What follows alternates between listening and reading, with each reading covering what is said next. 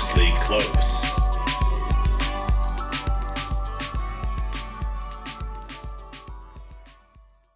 Welcome to My Views Are My Own podcast. Today we have a lecturer of political science from the University of Michigan, author of The Political Right and Equality, and co-host of Edgelord podcast.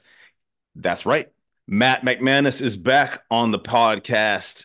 Matt, before we get started, I want to let you know something interesting. I didn't go through like every single episode that came out in 2023, but I am fairly certain you had the most downloaded and shared and listened to episode of the whole year. Isn't that wild? Yeah, that's crazy, man. Honestly, I had no idea that so many people were fucking interested in postmodernism and Philip K. Dick, but there you go, shows what I know, right? Well, that was actually, and here's the thing about that one. Like, so I was just reading your article. You'd written an article called The Enduring Relevance of Philip K. Dick. And I was like, this is fascinating. And I reached out to you like on Twitter back when it was still Twitter. And I Yeah. was like, hey, man, would you be down to talk about this? And I was like, I was, sometimes when I do an episode, I'm like, okay, I'll do this because I think a lot of people will like this. And sometimes I do an episode because I'm like, I will like this, and this is something that I'm purely interested in for me.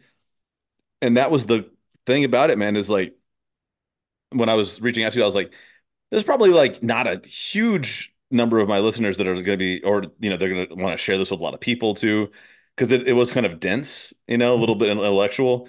And yeah, that thing went just blew up. I was like, within a week of coming out, I was like, damn, this has been downloaded more than anything that had come out in the months prior. So anyway, man, I just wanted to blow some smoke on you a little bit to tell you how fucking how well received you were last time, and I'm so glad to have you back on the podcast.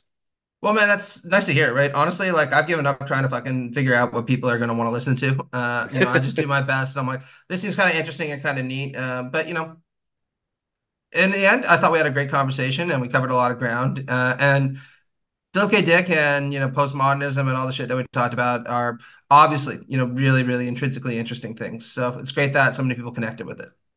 Yeah, yeah. So yeah, when you reached out to me about your latest book, sorry, let me just go ahead and read it the full title. The Political Right and Equality, Turning Back the Tide of Egalitarian Modernity. That is a mouthful. Uh, Yeah. I was absolutely 100% on board. Like, I was like, yo, let's do this again. Let's get Matt McManus back on the podcast. We got a lot of ground to cover and, not nearly as much time as I would like. So just, man, let's start simple. What does it mean to be on the political right? Well, what I argue in the book is that a very well-known economist called F.A. Hayek was right in his assessment of what the right is about, to point a bad pun, where Hayek says, if you're a conservative, you're on the right, then you're fundamentally committed to this belief that in any given society, there are recognizably or demonstrably superior people, right? And the proxy of that is that there are also way more recognizably inferior people in society. And this abets a kind of hierarchical mindset where you think, look, some people are entitled to more status, more wealth, more political power, more of all the good things in life because they are superior in certain kinds of ways. And everyone else, it's not that they should suffer unduly, right? But they're just not entitled to the same kinds of things.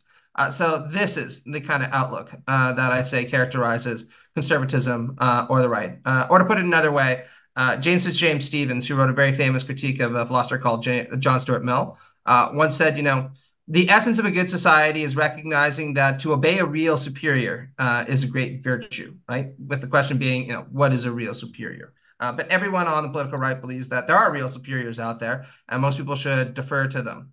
That's a great definition. I think you in the book you kind of make a reference saying that that which unifies the right is the belief that there are inferior people who are undeserving of equality. Like that's the glue because I guess I mean when you say the political right, you are talking about many different Oh yeah. factions and groups, and they're not all the same. And if the world was slightly different, they would be at war with each other. And I mean, God, I mean, hopefully, I mean, it appears that way that even right now they are a bit at war with each other. You know, one could only hope that that will escalate. Um, and your book, so here's a let's I'm gonna this is the part of the podcast where I'm going to start to really demonstrate some of my ignorance. But you know what? I'm here to learn, man. That's that's the point, right? Oh, hey, so was I, And man. Honestly, back in 2016, when I started researching the shit, I knew very little about the political right or conservatism. I've been at it for almost a decade now, so I'd say I've brushed up on it pretty well, right? But it's one of those topics where everybody thinks you know, or you kind of have some familiarity with it. But if you're not actually in those circles, it can seem a little bit opaque if you actually think like, well, how would I define this? What are its main parameters and stuff? So part of what my book is intending to do is give people who maybe don't know too much about it a primer on what these people are about. yeah, and I think what I was about to get into is some of the historical references, and that's actually where some of the names I don't recognize. They're not immediately familiar. Because I think for most people, like someone like myself, like I am absolutely consider myself anti-fascist, but I would like to be more knowledgeable about what I'm saying. So Mhm. when I think of like the extreme, right-wing extremism, you first you think of Hitler. Everyone first thinks of Hitler, Mhm. yelling and screaming and being a monster. And then, in modern times, you think of like Donald Trump being like, you know, they're sending, the Mexicans across the border, and it's just like, and it's weird because he's so clownish. And so it's easy to dismiss them as, this kind of like clown led group of people. But anyway, as the book does, goes back in time, and it's you do like an intellectual history of the conservative and reactionary tradition, and you go back to Aristotle. My question is, how is Aristotle considered a right wing figure? Well, there's two things I want to say. First off, it's very easy to sit there now in hindsight and say, Hitler was this horrible monster. And, we need to take what he did very seriously. And I want to make it clear, we do need to take what he did very seriously because he was a horrible monster. But you flash back to the 1920s, a lot of people also thought he was a fucking joke in Germany, right? Not just, randoms, but, very intelligent, very well-connected people. They figured nothing is going to come from this, right? And that's because there are a lot of things about fascism that are inherently very funny, sometimes self-consciously so, right? But Yeah. just because something is funny or ridiculous doesn't mean it can't be threatening or genocidal, as we saw in the case of the Nazi movement, right? But the reason I went back to Aristotle as the kind of first person in my book, well, there are two reasons, right? One, Aristotle is just a really important thinker, right? There's no doubt about it. Some of your readers might know Dante, for Dante's Inferno, right? So in Dante's Inferno, he actually throws a lot of good people into hell. The virtuous pagans, as he calls them. These are people, who wrote and thought before Christ was born. So kind of bad luck if you were born before, the Common Era. But Aristotle is there in limbo, and Dante calls him the master of those who know. Right, pretty high praise, right? Especially for somebody who's in limbo. And this just goes to show you the impact he's had on Western thought and indeed Islamic thought generally, right? So it's important to start with Aristotle just because that influence is so palatable. But the other reason why I started to start with him is because a lot of people on the political right have this real nostalgia for a vision of the world that I argue Aristotle articulated really well. And throughout his career, and this is a vision of the world that's very much hierarchical, right? Where, at least in a certain reading of Aristotle, I don't want to stress there's left wing readings of Aristotle also that I'm sympathetic to, like Marx and Narcissus Martha Nussbaum's. But on the right wing view of Aristotle, he develops this view of nature as hierarchical. There are higher and lower orders of being. There are higher and lower orders of animals and various forms of life, and there are higher and lower orders of people, right? And Aristotle makes this pretty clear in the Politics, right, where he says some people, mostly Athenian aristocrats, possess a lot of what he calls deliberative reason, basically a capacity for highfalutin thought, right? Mhm. And these are the people who should be in charge of most Greek polises because they possess the capacity to actually rule effectively. And then there are people, he says, that have some degree of deliberative reason, mostly women, right? And they should have a certain amount of say in how things go, but not too much, right? Because they don't have the same capacity for deliberative reason that a well-educated Athenian gentleman would. And then at the very bottom, he says, look, they're also just natural slaves, right?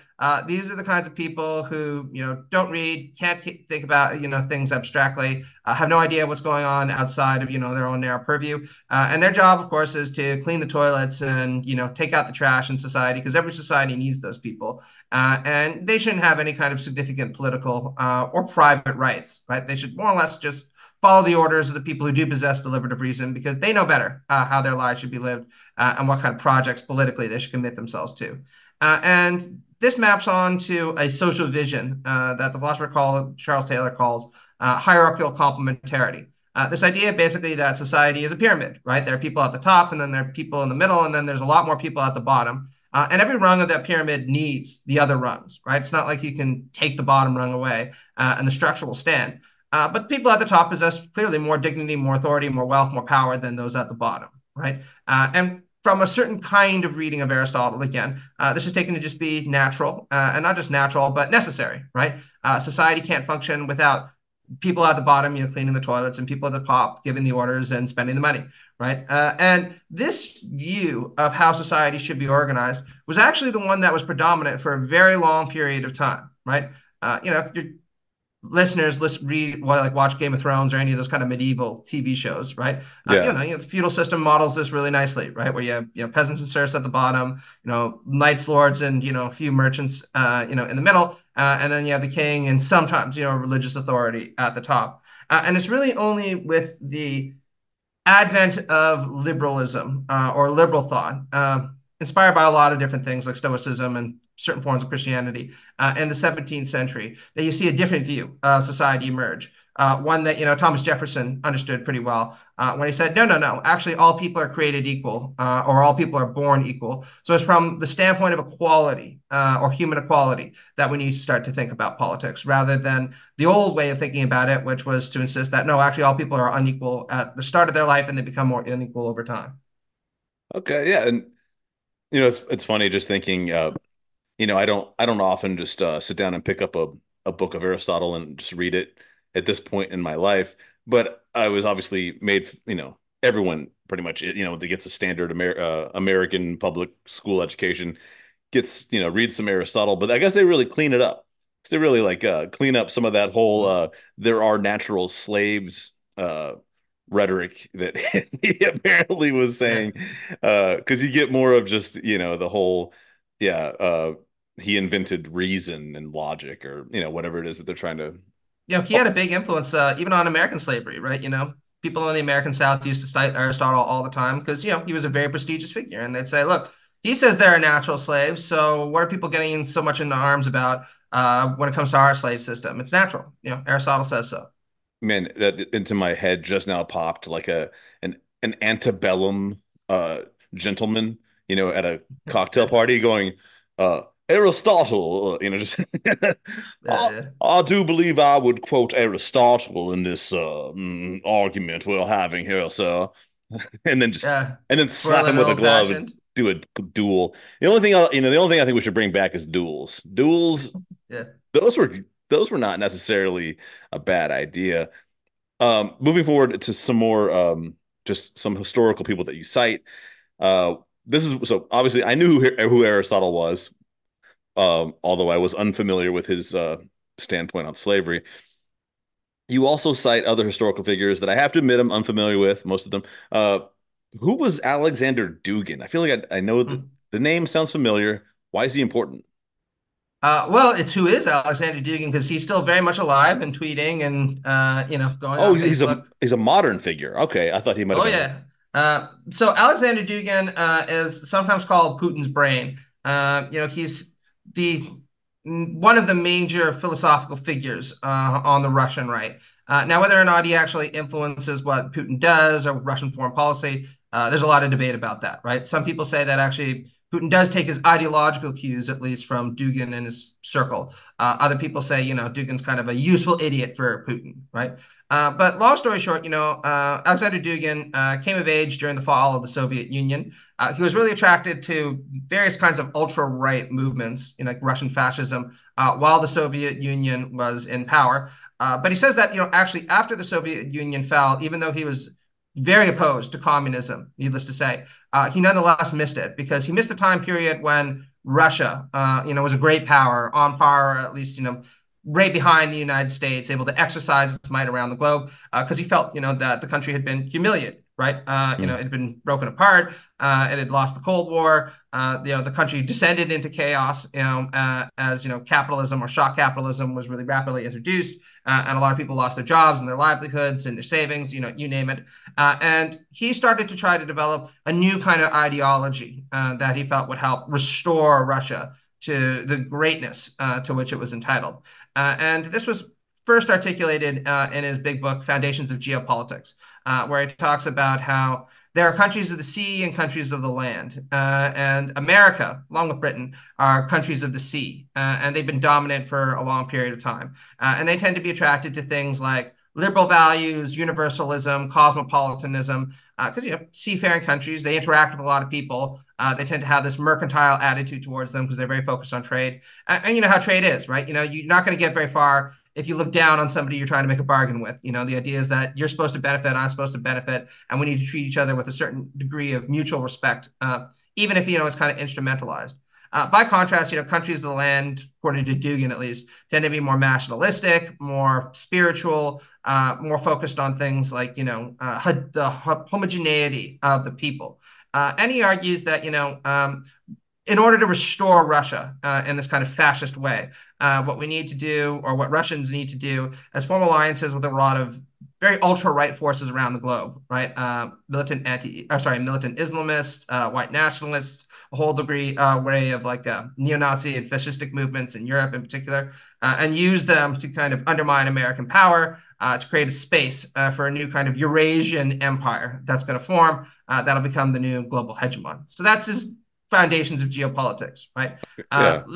Later on, like contemporaneously, he's published a few different books on political theory, most notably a book called The Fourth Political Theory, and a couple of books on a philosopher called Heidegger, where again he argues for this need for national renewal on Russia's part, warring against decadent liberal egalitarianism, and putting a stop to what he sees as the creep of liberalism eastwards into Russian territory.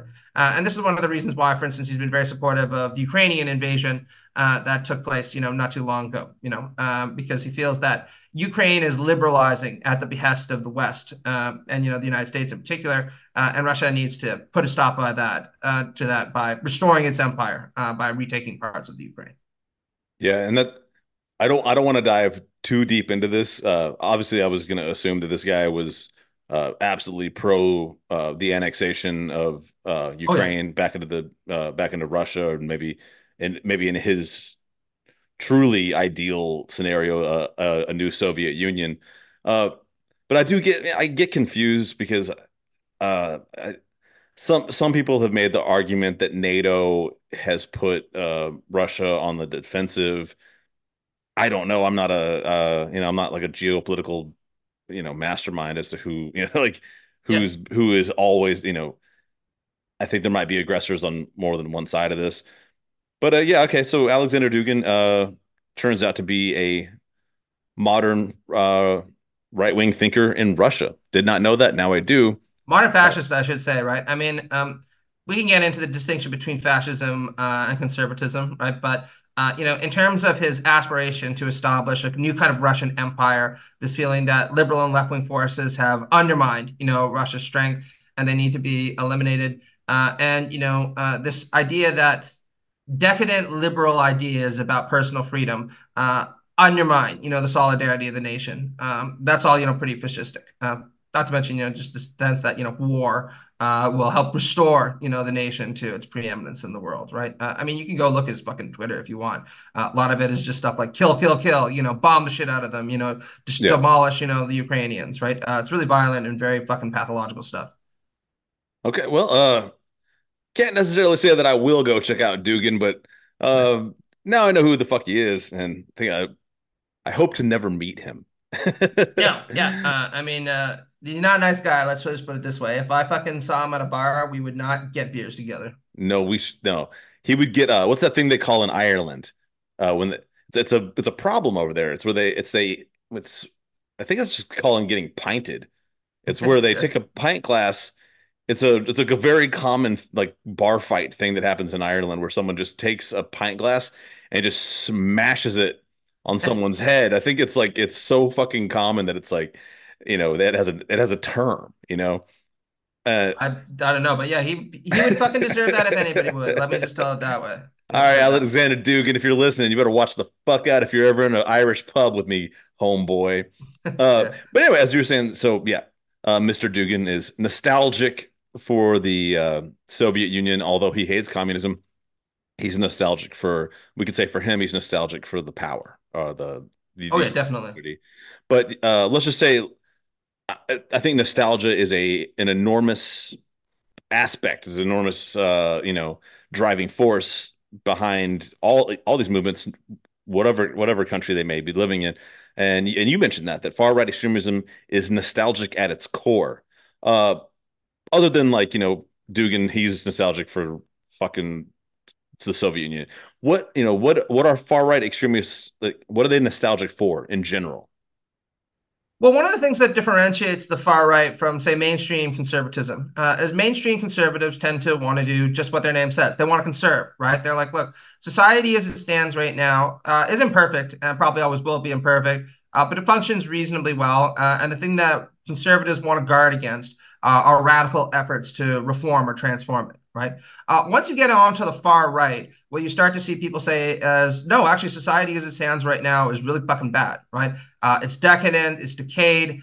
We've fallen away from some state of grace that existed before. And what we need are actually radical moves in order to bring society to the ideal that it should aspire to, right? Now, the far right is a very fucking weird place with a lot of bizarre people, right? I mean, just go watch, Vice News or something if you want. Or just fucking look at a newspaper now, right? Yeah. With all the QAnon shit, right? And you can get a flavor for that, right? But fascism, as a particular form of far right politics, and there are more far right politics than just fascism, has this very particular kind of nostalgia that, oddly enough, is very future minded, right?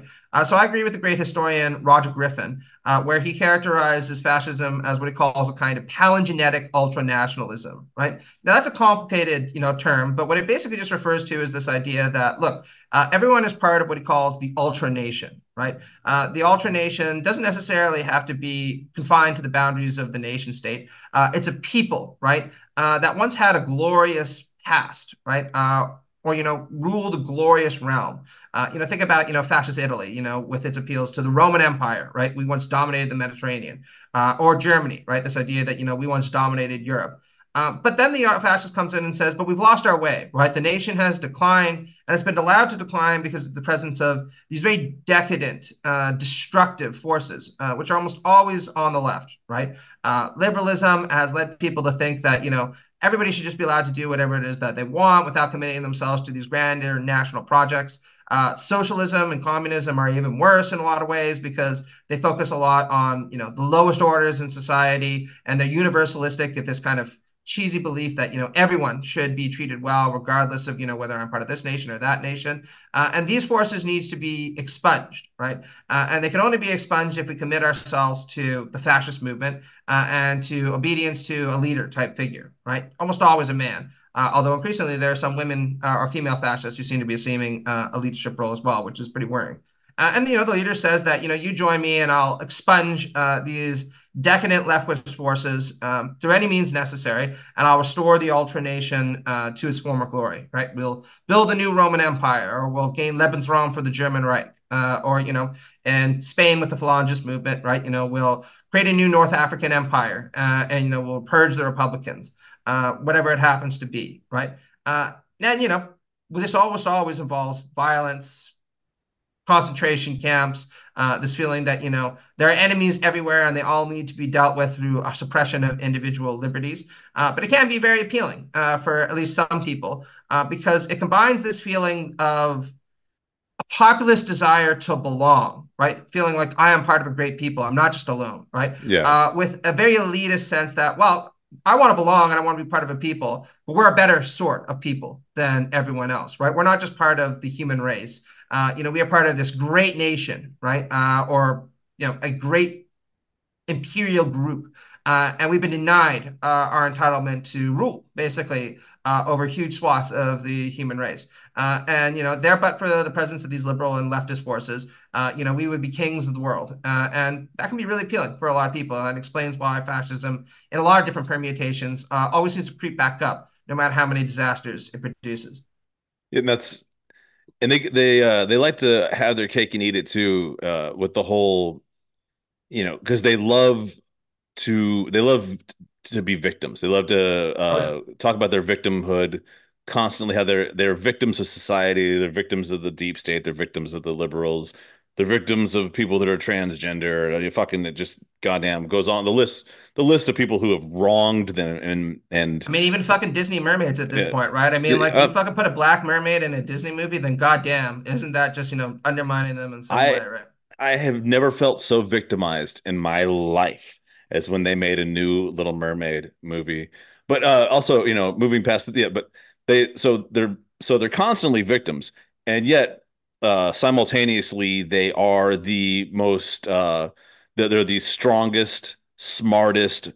They've always got video, the politicians. They always got videos where they're firing off a fucking machine gun and being Yeah, like, oh yeah, you know how many fucking liberals I could kill in 5 minutes, yeah. so they're somehow superhuman and victims. So yeah, they really love to play that game. I have a little analogy, and I don't know if maybe this will help, because I lump a lot of these people in together, and I think it's wise and good that you kind of steered me towards differentiating between what we might call just a kind of a normal conservative person and a far right extremist or fascist. Let's say, for me, for instance, I consider myself an environmentalist and a Sure. conservationist, and like I have, let's say there's a national park that I love and I want to conserve it. I don't want it to change. That would be me being a regular conservative. And it's even almost the same word. But if I were more of a, let's say an ecological fascist about it, I would say that all surrounding cities, suburbs, and any kind of human habitation that exists anywhere near this state park should be bulldozed or bombed and replaced. And the forest should be moved into those areas as well. Does that fit the? Is that a kind of a way to put it? I don't. Oh yeah, no, that absolutely works, right? And I mean, look, everyone can have certain kinds of conservative inclinations at points, right? We sit there and we want to conserve the environment, like you said, and it's worth noting that in the 1960s and the 1970s, many conservative movements around the globe weren't as radically anti-environmentalist as they are right now, right? Some of them made exactly the argument you did, right? Like, look, we need to conserve nature, for future generations. And then, big oil companies got involved and, they co-opted a lot of these parties and movements and stuff, and they became radically anti-environmentalist. But I think the one thing I would add to your analogy would be a fascist would say it's the decadent immigrant populations living in those towns that are undermining, our nation. And have led to the destruction of our environment, and they're always going to do that because these people are wasteful and virus-like, and that's why we need to bomb them, right? Because again, this projection of otherness onto much of humanity, the suggestion or the implication that they don't belong and they can never be part of the nation or the people because they have some recognizable sign of inferiority that is both threatening and demeaning, right, is so essential to the fascist mindset. And this also plays into what you were just talking about this weird habit of simultaneously being a member of an elite while also presenting as a victim. A lot of people have pointed out that this is a kind of contradictory set of impulses, and in a lot of ways it can be, right? But it's also very powerful and very emotionally cathartic to feel that way at the same time. Because a lot of these people think like, look, deep down, I am an elite, right? I am an aristocrat. I do belong to the Aryan race of Superman, or I'm one of Nietzsche's superior people, or Yeah. Ubermensch. But the reason why people don't recognize that is because we live in a society that's so fallen, and all these left-wing people are persecuting me, undermining me, taking away, the privileges and status that I would enjoy if I were in a society that wasn't torn down in this way. So this feeds into those feelings of elitism and persecution. And it's a very toxic mix that nonetheless can be really appealing to a lot of people because Yeah. nobody wants to feel just like a victim. It's a lot more seductive to think, really, I am a king, but I haven't come into my kingdom yet. But boy, I will one day. And then Yeah. I'm going to take revenge on everybody who's wronged me. Yeah. I'm an Ubermensch, but nobody will let me be an Ubermensch. I would like to add just one small caveat. It is off topic, but it feel like I just want to go ahead and put it in there.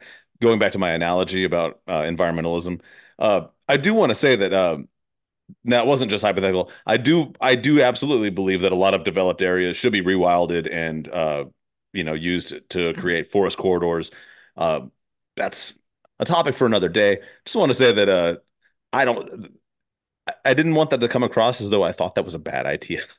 Oh no, yeah, definitely. I mean, look, everyone should be an environmentalist at this point, right? I mean, Yeah, we owe it yeah. to future generations, not to mention to ourselves, to be able to have fucking clean drinking water, if nothing else. I live in Michigan right now, so there are people in the United States where that's not even a guaranteed thing because there's so much pollution put into the water, right? We shouldn't be having that at this point. And especially, hey, if you are a some kind of like racial purist, fucking I hate immigrants type person, guess what? Climate refugees are going to be a thing, and you might be one of them. So you might end up having to go someplace where not everyone is a Snow White weirdo, and you're not going to fit in there, and they're not going to like you. So maybe get put yourself in someone else's shoes for once. Uh, Yeah, no Okay, kidding. this is kind of this is we've already discussed Alexander Dugin. It's kind of one of the first intellectuals on the right. Quotation marks. I don't know how much of an intellectual this fucking guy is, but Trump is clearly the figurehead of the right wing movement in America. He's the Oh yeah, most famous guy you're gonna think of when you think of this shit. probably Uh, the most famous guy in the world right now, man. I mean, honestly, like, yeah, however fucking tired a lot of us might be of hearing about him, if you fucking put his face in front of anybody on the planet, they'd probably know who he is, right? he could potentially be more famous than Taylor Swift at this point. But Oh yeah, obviously, it's a tough question. Yeah. did you see? I'm not a Taylor Swift fan, but I'm a fan of uh, people accomplishing awesome things. And I don't know if you saw that thing. She created she did a concert in Los Angeles at the former Staples Center, and it was measured on the Richter scale because the audience Yeah. went so fucking wild. Go her, man. You know what? Yeah, I I'm a heard fan of that that her kind of. tour is apparently going to make more money than entire countries' GDPs. So she's basically like fucking like a sig she's a significant part of the US economy at this point, just Taylor Swift, and fucking good on her, right? For Yeah. getting that point. Back when she was not back when she had only had like her first hit song. I'm proud to say that I served her some chicken at a Did you? restaurant that I worked at. Yeah, I worked at. She was very, very polite to me at the time.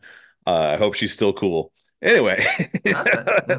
moving away from Trump, because obviously people don't consider Trump an intellectual. And so I'm kind of curious, like who are the modern right wing intellectuals? Like who fills these roles and what are their objectives? Sure, that's a great question. So I have a piece that came out in the magazine in these times a few days ago, right? Where I talk about the new three-legged stool that's emerging on the right. So for your listeners who might not be familiar, in conservative circles in the United States between the 1950s and now, people use this metaphor of a three-legged stool to describe what made up the American right or the coalition that made up the American right. And the three legs of the American right or the three legs of the stool were usually taken to be social conservative, mostly white evangelicals, usually who are opposed to things like civil rights movements. So there were social conservative evangelicals, mostly white, who are opposed to things like the extension of civil rights, feminism, the LGBTQ movement. Basically, were moral crusaders against movements demanding certain kinds of social equality. Then the second leg of the stool were libertarians, broadly speaking, right-wing libertarians, who felt that the New Deal and various kind of welfare measures were either economically inefficient or they gave too much to the undeserving, or both, right? And then the third leg of the stool through a lot of the 1950s, 60s, and 70s, and up to the 80s, were anti-communists, who later mutated into neoconservatives, right? These people who felt, we need to take a harder line on things like terrorism, intervene in these countries, etc. And this coalition was really viable in the United States for a long period of time. It was That was kind extreme. of like that was kind of like the Rumsfeld Cheney era. Is that kind of what you mean? Like Yeah, Donald absolutely. Rumsfeld? Or even going back before, right, to Ronald Reagan, right? Yeah. 40 years ago or so, right? That was a Reagan coalition, right? He had white evangelicals in the South, that he would dog whistle to on moral and racial issues. and very pro-capitalist types, and he's militantly anti-communist, right? And he kind of stamped the conservative movement for a long time. But starting with Donald Trump getting elected, you really start to see this three-legged stool not so much break down as coagulate into a new form, because a lot of people on the right became deeply dissatisfied with the way the country was going, and they started to blame the more liberal elements within the conservative movement for letting things get as far as they had on issues like, say, LGBTQ rights or trans rights, for that matter, especially now, right? Mhm. Or felt that the country had done too much to allow immigrants into the country because that was good for the economy, or at least it benefited certain kinds of firms, and this was destroying, the nation's distinct culture, which is usually, again, dog whistled in various kinds of white supremacist ways, right? So I argue in this piece that a new three-legged stool is starting to emerge on the right, consisting of new groups who are kind of the intellectual vanguard of conservatism in America circa 2023. And I argue that the new three-legged stool consists of national conservatives, and these are people who tend to think that the chief goal of American policy should be entrenching a kind of solidaristic national culture focused on religion, ethnicity, whatever it happens to be, right? And these people tend to be pretty adamantly anti-immigrant. They're also pretty adamantly pro-Christianity. They think that the state should intervene to try to promote Christian values, even if that comes at the expense of certain other groups, right? And they have a whole host of other policy recommendations along with that. The second leg of the stool are what I call post-liberals, or what are called post-liberals, right? These are people like Patrick Deneen or Adrian Vermeulen or Reno. And these intellectual figures tend to argue that we should have a national culture, yes, and it should be focused on Christianity. But we should maybe intervene more in the economy as well, to try to promote things like family formation, to try to eliminate things like the decay of the nuclear family, which has been wrought because of various kind of feminist adventures, that kind of thing. And then the third leg of the stool are what I call the Nietzschean right.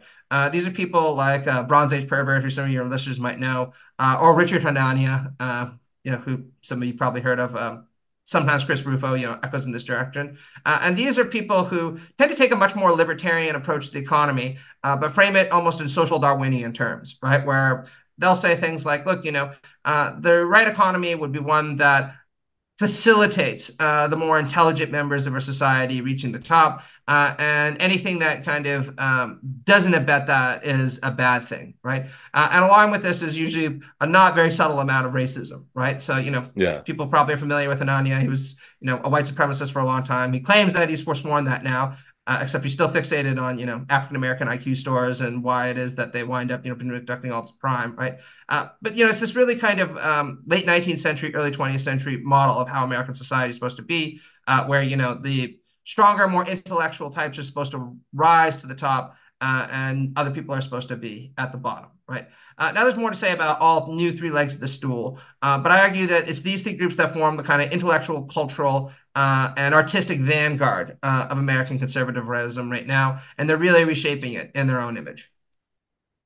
It's just kind of go back. It's just wild that there are people right now, like in 2023. Actually, this episode will come out in 2024. So Nice. fuck, 2024.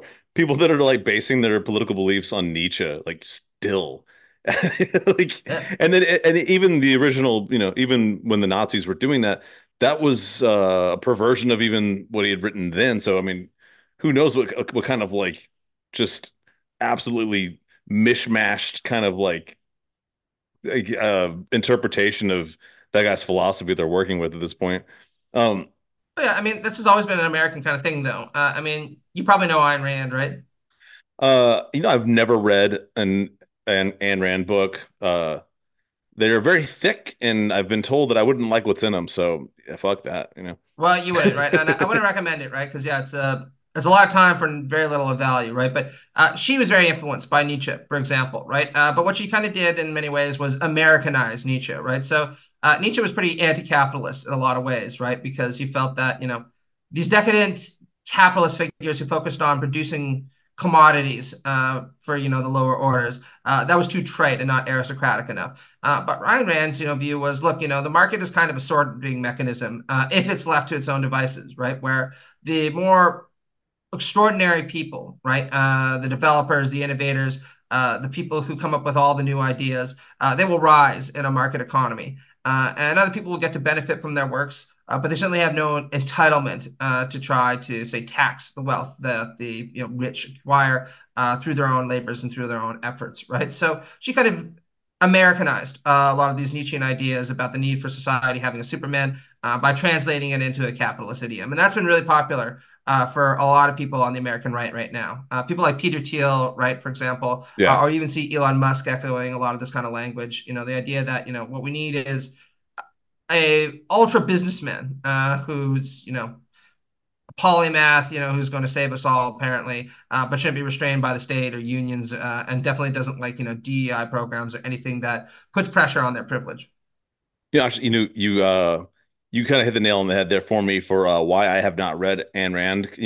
First of all, I don't debate these people. It's not I don't find joy in doing such things. But what I have seen time and time again are the people that I just absolutely consider to be some of the dumbest fucking assholes on the planet that love to quote Ayn Rand or talk about how she influenced them so much and blah blah blah. And that's always some fucking shithead. And also another thing too, like knowing about her whole deal and knowing that she ended up, living off the dole for the rest of her She did, yeah. life, taking fucking advantage of Social Security and basically what, socialism. She used that to, She so also fuck, borrowed a lot of money from her family and never paid it back, right? yeah, Which they were not happy about because her family wasn't exactly rich when they were in the U.S., right? So yeah, yeah. she was very much one of those "do as I say, not as I do" types. Let's put it that way. Yes. Uh, okay, so we're gonna take a little kind of a turn here into something where I actually have to ask you how to pronounce something before I say it. So, ball, Baal, is that pronounced ball? Ball. Baal. When you Oh yes, say ball. Yeah. when you say okay, I'm sorry. I didn't want to go like Baal and then find out I was being a dumbass. Uh, but sorry. Back to your writings. What do you mean when you say between God and Baal? And also what is Baal? Who is Oh, Baal? that's just a cheeky kind of title I came up with, right? So, Baal is a god, right? That is a false god from a kind of Christian perspective, right? But he's often, referenced in the literature as a kind of tempting figure that leads people away from the holy path towards, decadence and materialism, and licentious sex, that kind of thing, right? So, the reason I use that as a section title is because a lot of conservatives, particularly starting in the late 19th century and the early 20th century, argued that our society was moving in an ever more liberal, ever more egalitarian direction, and this meant that respect for traditional patriarchal and Christian values was decaying, and our society was moving ever closer towards a state of sinful decline. And argued that what we need is a restoration of these traditional values in order to bring the country or bring the world back to where it should be. Often framed in these like very apocalyptic terms. Okay. So is Baal like the devil? Is it from like the Bible or where did it come from? Yeah, fairly synonymous, right? I mean, look, it's not quite the devil in the sense of being a great antagonist to God that is actively trying to undermine him. He's more of a figure that of temptation, where you can be tempted to have licentious sex or engage in hedonistic gratification or sit there and think that you don't have any kind of responsibilities to the church that are predicated on Christian morality. He was a tempter figure of this sort, Oh, or dude, used as a yeah. kind of symbolism of the temptations to which we could fall in the event that we deviate from a Christian outlook. Ball sounds awesome, dude. All right, And so probably fun to hang out with. Yeah. I yeah, dude. You know what I would not do? I would not pint him in an Irish pub. I You would wouldn't fight say Bell. I'd say let's go have some licentious sex and have no responsibilities. And who's that guy I'm gonna pint? Alexander Dugin. Let's pint Alexander Dugin. No consequences, man. Oh no, you're right. I mean, Val would definitely be a lot funner. He'd be a much more fun person to get a drink and smoke a doob with than any of the people I've talked about in the book. That's for sure. Maybe not Michael Oakeshott. Michael Oakeshott would be fun to drink with, but everyone else.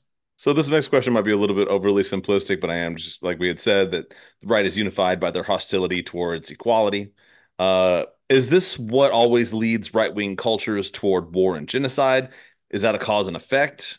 Is there something deeper at play? Like, is this something like inherent in this type of like in fascism? Does it rely on war and genocide? Does it have to happen?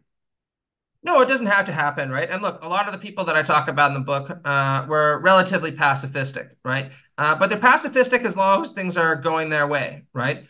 So, for instance, during the Reagan era, right? Many conservatives like to present themselves as the faction of moderation, right? Where, the American left had pushed for radical reforms and revolution, and then endorsed civil rights movements that led to chaos in the streets.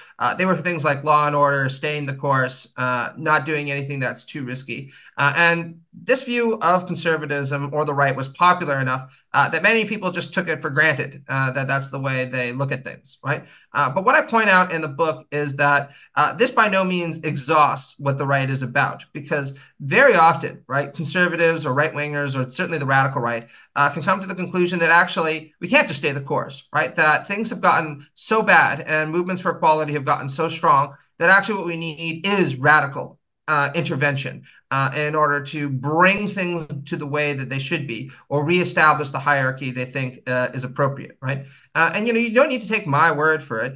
Just go read Glenn Elmer's piece, "Conservatism is Not Enough" from 2021, right? Yeah. Where he says, "Look, we've had this kind of polite Reaganite attitude in the Republican Party for a really long time, where we think that what we're trying to do is conserve American society." And stay the course. Well, American society isn't worth saving or conserving any longer, right? The vulgar swinish masses have gained control, and they're pushing for more respect for LGBTQ people. They're pushing now for this idea that we should respect trans individuals. The welfare state is starting to creep up again under Joe Biden. So what's worth conserving, right? Conservatism is no longer enough. What we need now is a kind of radical rightism that's going to remake the country the way that it should be, or as they sometimes call it, a new founding or a refounding of the country on right-wing principles.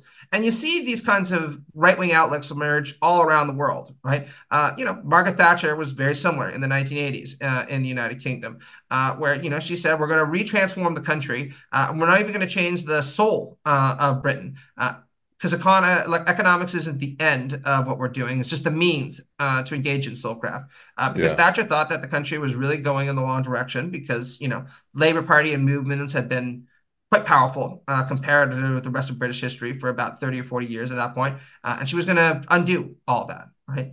So there are more examples that I can give you, but this idea that conservatism is about moderation or restraint is just bogus, right? Yeah. They're all for moderation and restraint as long as they're getting what they want, right? Or they think that they're getting what they want. But the minute they think that there's too much equality that's appearing in society, boy oh boy, can they be the first people to say let's march on the Capitol, burn down the Senate, and try to replace a current ruling elite with one that's more to our taste. Yeah, these motherfuckers are delusional too. Because it makes me think of you suggested maybe reading something a little more complex, but also you could just read something as stupid and simple as a Marjorie Taylor Greene Yeah, yeah. tweet where she's like, "Well, what we got to do a national divorce," and what she means by that is she wants to start a civil war. Which, like, I don't even know how she thinks she's going to come out on top of a civil war or what a civil war would even Yeah. look like. She grew up And in a fucking super rich family also. Like this whole kind of hick persona she comes up with. I'm like, look, there's two things that we can say about this, right? Either one, all of it's an act, in which case you're a fucking liar, or you really are just this fucking dumb. So even though your parents poured millions of dollars into trying to make you smart, you still wound up dumb as shit, right? And boy, oh boy, if people pour millions of dollars into your fucking education and you still come out dumb as shit, you got to be fucking thick as a brick, just baffling to me that she's got the kind of reputation she does. it's And the amazing how many people there are like that have this same background. A lot of people don't know because Kid Rock has always portrayed himself as someone. because he came out when Eminem came out, and Eminem grew up in a trailer park, and so Kid Rock was like, "Oh, well, that would work for me. I want to be a white rapper from a trailer park too." But Kid Rock is from like a fucking palatial mansion, one of Yeah. the wealthiest fucking like neighborhoods in all of Michigan, and he's like, he even like raps like, "I'm straight out the trailer park." Anyway, it's nothing new, I guess. But Oh no, these people are very good at standing as, members of, the working class, the blue collar class, where they think they're going to gain some kind of advantage from it, right? I mean, fuck, even Trump does that sometimes, right? I mean, Trump used to say, unlike everybody else who was part of the Lucky Sperm Club, I started off with just a little $2 million loan from my dad. And I'm always like, a little $2 million loan? Just a little $2 million, to get you fucking started, right? And even that was a lie, right? He got fucking hundreds of millions of dollars from yeah, dad, all through his life. It's just fucking ridiculous. man. All right, cheer me up. Is there any hope that the right-wing movement might destroy itself? I've heard rumblings, I've heard rumors, I've heard whispers. Is there is there enough division and, you know, fissures in the America, just like let's just say just in America. I mean, worldwide, I know that this is happening in countries all over, obviously all over the world. But here in this nation, what do you think? Yeah, I think so, right? I mean, look, let's be clear, right? The Republican Party has lost the popular vote in almost every presidential election since you and I were born, right? It's a very unpopular in a lot of the country, in a majority of the country, actually, right? And it's only because of the more esoteric and elitist aspects of the American constitutional electoral order that it continues to be competitive, right? What I worry about the most is that something very similar is going to happen in 2024 as what happened in 2016. Trump will lose the popular vote again, right, by several million. Despite that, he'll eke out a narrow marginal win in a couple of states. And then, he's going to take power and he's going to make sure that he never loses it again, right? And that's a worrying scenario, and we'd be fucking pretty foolish to not take that seriously. But there are also a lot of reasons for optimism. Like I said, one way or another, he's almost certainly going to lose the popular vote because most people in the country don't want him to be president, right? I mean, he likes to brag a lot about how, oh, I got the second most ballots cast for me out of any kind of presidential candidate in U.S. history. Well, that's only because more people cast a ballot against him than any other fucking candidate in U.S. history, right? That just goes to show you, the kind of attitude they take towards him.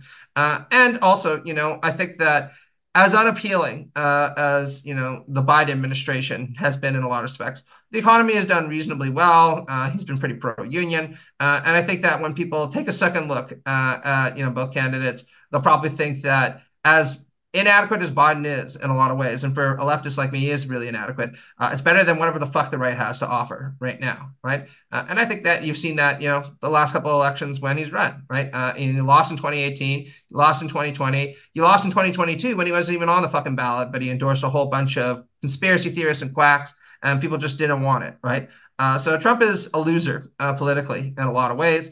He's threatening, and you'd be foolish to underestimate him the way Hillary Clinton and the Dems did in 2016. But it's not like he's got some guaranteed path to victory. And I think that they can definitely be stopped if everybody commits themselves to doing that. Yeah, and he's losing a lot of friends because he likes to fuck people over. Uh, Exactly.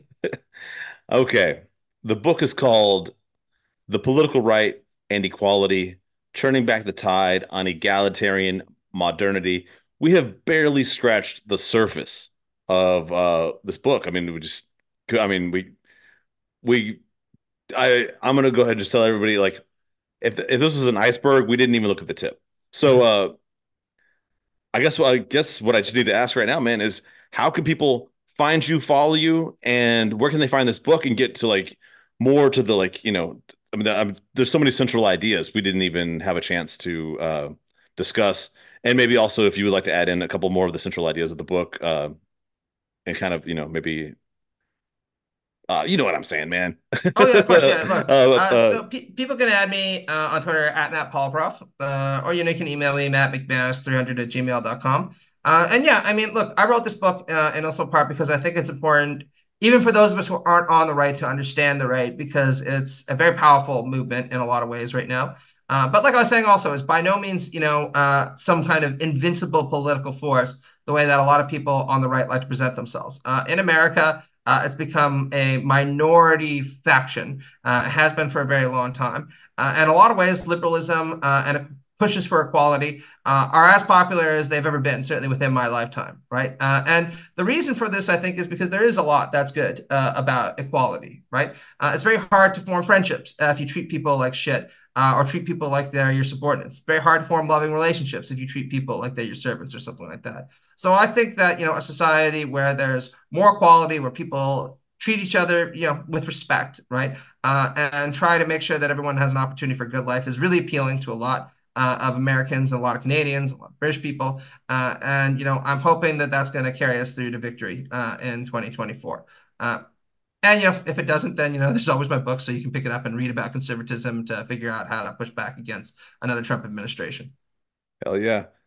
Matt, as always, it's a pleasure to have you on the show, and I certainly hope that this is not the last time you'll be here to discuss the many things you write about. I'm always fascinated in. And man, I was gonna say Merry Christmas, but then I realized this won't. This will be 2024 when this comes out. So Happy New Year. Happy New Year, everybody. Yeah, fuck. All right, Matt, man, I'll see you soon. Yeah, you too, man. Take care.